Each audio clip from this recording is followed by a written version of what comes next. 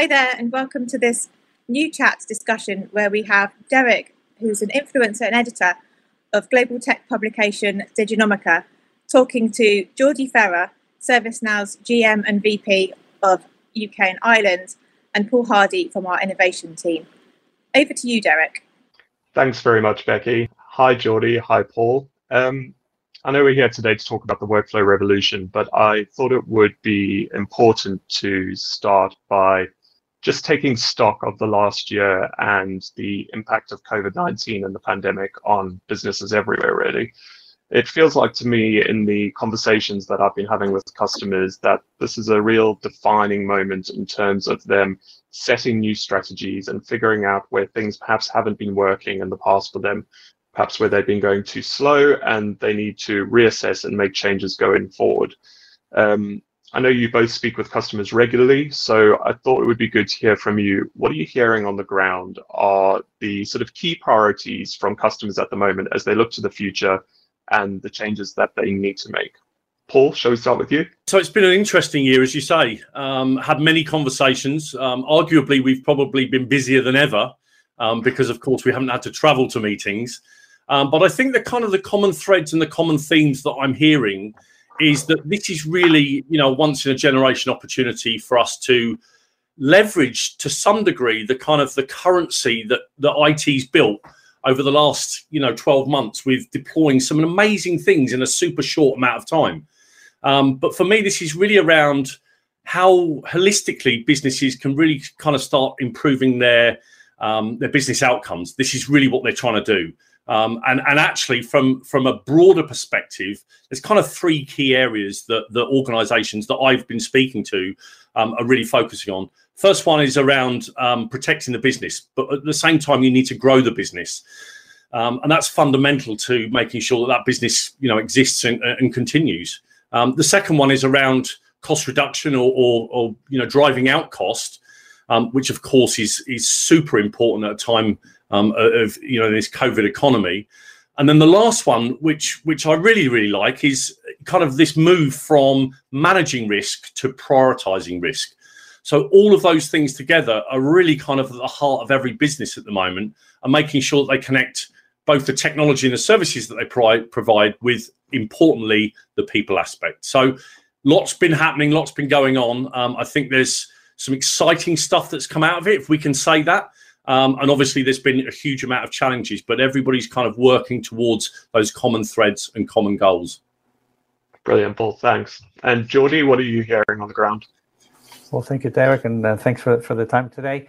I think to complement what Paul said, I think a few areas. If it comes to CIOs, for example, I think CIOs have earned a lot of capital in taking organizations that might not have been prepared for what's happened with COVID, and then moving everyone to work virtually all of a sudden. We've seen examples of customers that worked out of their buildings, and then suddenly 70,000 people within the space of a few weeks are working remotely and without having a negative impact on productivity.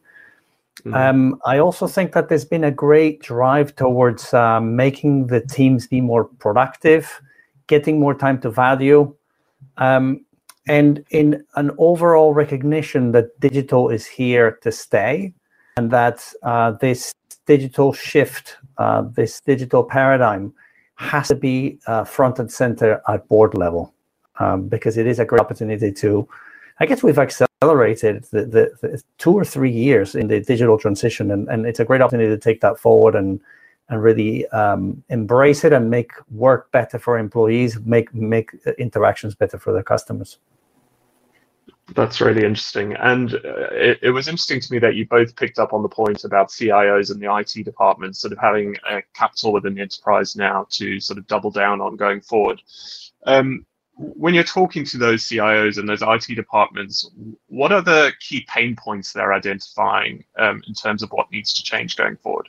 I think the first one is the recognition that there needs to be change, and that a lot of the legacy needs to somehow be not so much eliminated, but it needs to be leveraged in the most effective way, because the one thing that they lack is actually not money. What they lack is time.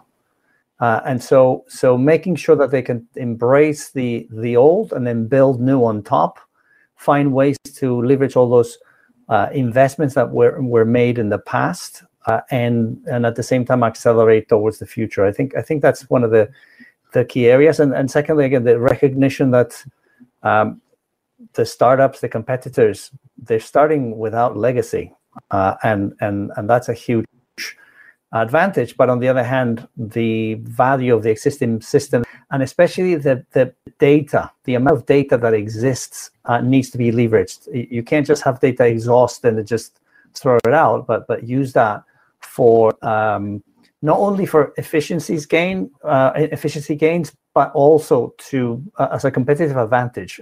And so I think, again, it's crisis brings about a great opportunity to drive change, and to me that's a really positive thing for enterprises. Yeah, you're right. I think often people talk about legacy in a really negative way for obvious reasons when you're talking about agility and speed and all those things.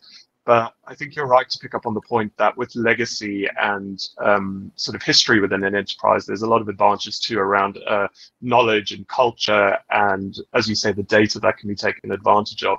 It's just sort of figuring out how to take advantage of that in a modern digital enterprise. Paul, what are your thoughts on those pain points? Yeah, I think, I kind of resonate with what Geordie's just said. And I think also the really important point that you've just mentioned, Derek, is arguably this is not really just a technology conversation anymore. This is about a culture and a people. How do we approach this with people at the heart of everything, whether they're employees, whether they're customers? It doesn't matter. We've got to make sure that we have human-centered design or human-first approach. It used to be digital first or mobile first. We're actually hearing human first.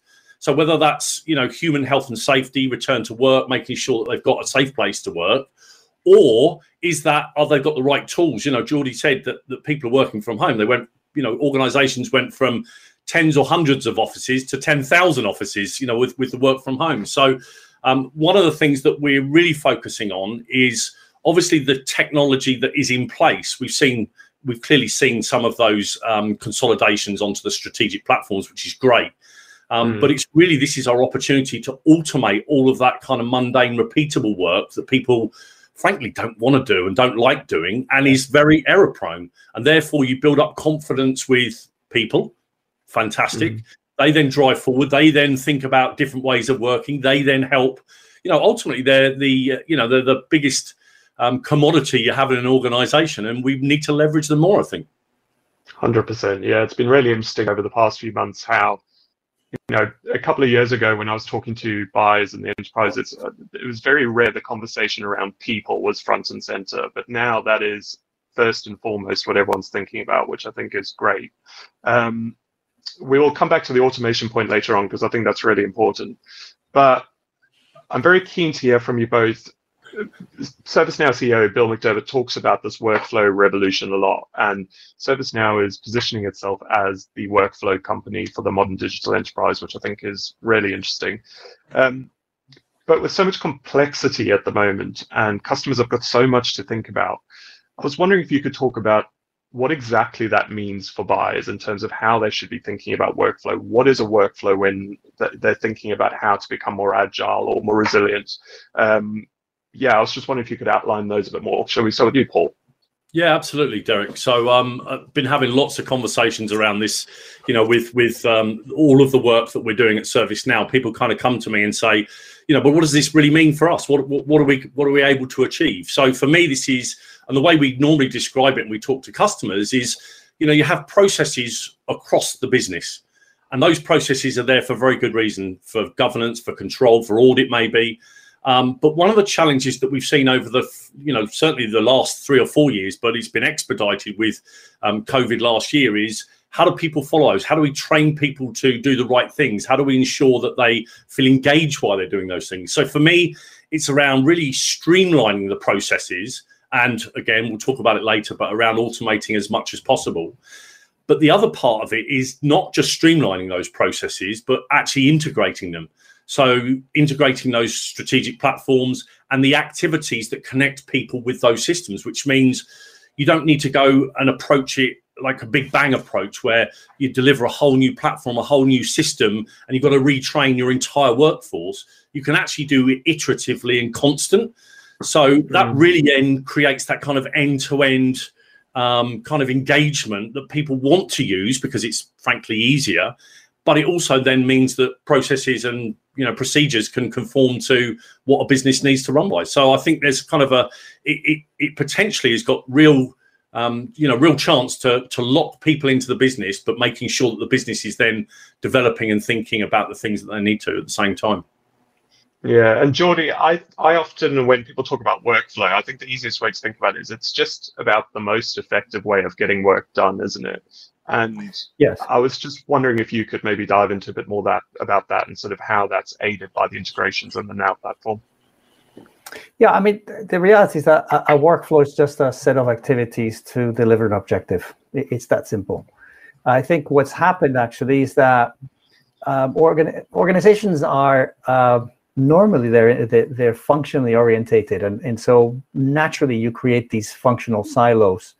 But the reality is that a lot of the work is cross-function, and so when you have to reach out between functions, it becomes really difficult because the data is sitting in one place or another. Maybe because the remit of an individual is limited to one area, so they don't have access to other data, other information. And so what's happened is that over time, people have found ways to overcome those challenges. In some cases, by extracting data and then having that perennial Excel spreadsheet, trying to figure something out across the board, or shuffling paper. And so I think with workflows, what we're trying to do is recognize that the systems that organizations have serve a purpose, and usually the decisions to put those systems in place were the right ones at the right time. But obviously technology has evolved. Systems need to become much more integrated so that there's a seamless approach, and everything is a lot faster with better control. And what we provide is a means to connect all of those in a simple way. And so I think you're moving from a potentially very siloed approach and a very manual approach to an approach that makes more sense for the user, both internally, but also for the consumer or the customer. So I think it's just a better way, but it is not about just automating something that is poorly done, just doing it faster. It is about really thinking through, is this the right way to do it? Yeah, and that makes sense. And again, I mean, part of this is technology, but so much of it is sort of enterprises having to reimagine what it could be possible, isn't it? And I think often people, which is why we get startups coming in and disrupting things, because they just thought differently about it. Do you find when you're talking to customers that change of mindset can be tricky, or is that something that's becoming easier as things go forward? I was talking to a CIO about a half an hour ago, and we were talking exactly about the same topic. And as we got into it, it kind of clicked on him, said, wait a minute, I have all this middleware that is old and expensive to maintain.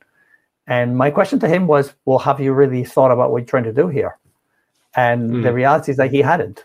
It was just, we don't have time. We're trying to move fast. So let's just kind of get the next version on and move on. And I said, well, if you just pause for a second and we spend some time really thinking this through, you might be able to define a more efficient process, which means that your employees are happier, you have more employee engagement, and actually it's lower cost, because eventually you end up in a different paradigm of productivity. And it doesn't mean, as Paul very well said, it does not mean an overhaul of everything you have, because the reality is, when are you going to find the time to actually drive that change? Yeah, definitely. Paul, sorry, what were you going to say? Yeah, I mean, I'll add to that, because I think there's some really interesting, being a former customer of ServiceNow myself, I know how difficult it is to change minds. But actually, when you show people that there's a different way, you show people that there's a new way, and that way is fundamentally simpler, easier, and more connected, it's pretty hard for humans to go, no, we want to keep going the old way. And I think it's our job as leaders to not only talk about it, but allow our customers to talk about it. And that's something that I love being in the Chief Innovation Office, is we've got a huge opportunity to tell real stories. There are bumps in the road, but those bumps in the road, we can see them. We know where they are, we know when they're coming, and we can avoid them. And it's really great to be able to share those stories and allow people to learn from that and really see where they can go in the future themselves. Yeah, absolutely.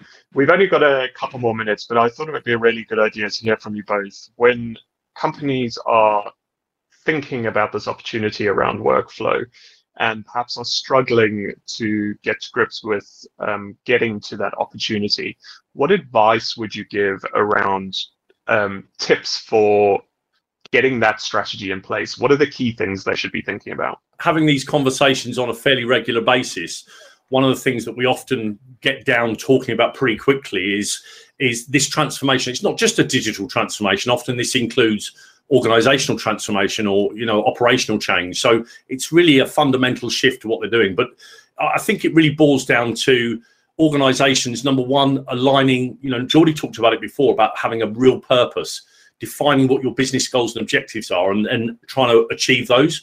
But to do that, you need great visibility of your estate. You need transparency in what you're doing, both internally facing, so all of your employees know why you're changing, what you're doing. And of course, you need a huge amount of trustworthy data to do that. And I think most organizations have those items. It's bringing them together, it's putting them together and deploying it in a kind of a cohesive way. Absolutely. Geordie, any final thoughts? Yes, I mean, I think creating that vision, creating that aspiration, and galvanizing the organization behind it. If you were a startup, will you really build it the way you have it? And I suspect the answer sometimes is no. And so if everyone buys into the change, then there will be less organizational resistance to drive that change. And so to me, it's 70% is people, 30% is technology. And when people really are on board and they want to drive the change, then there's no reason why you wouldn't accelerate that transformation. Brilliant. Geordie, Paul, thanks so much. Thank you very much, guys. And if you are listening and you enjoyed that chat, please join in for Chapter 2, where we talk about the future of work. Thank you.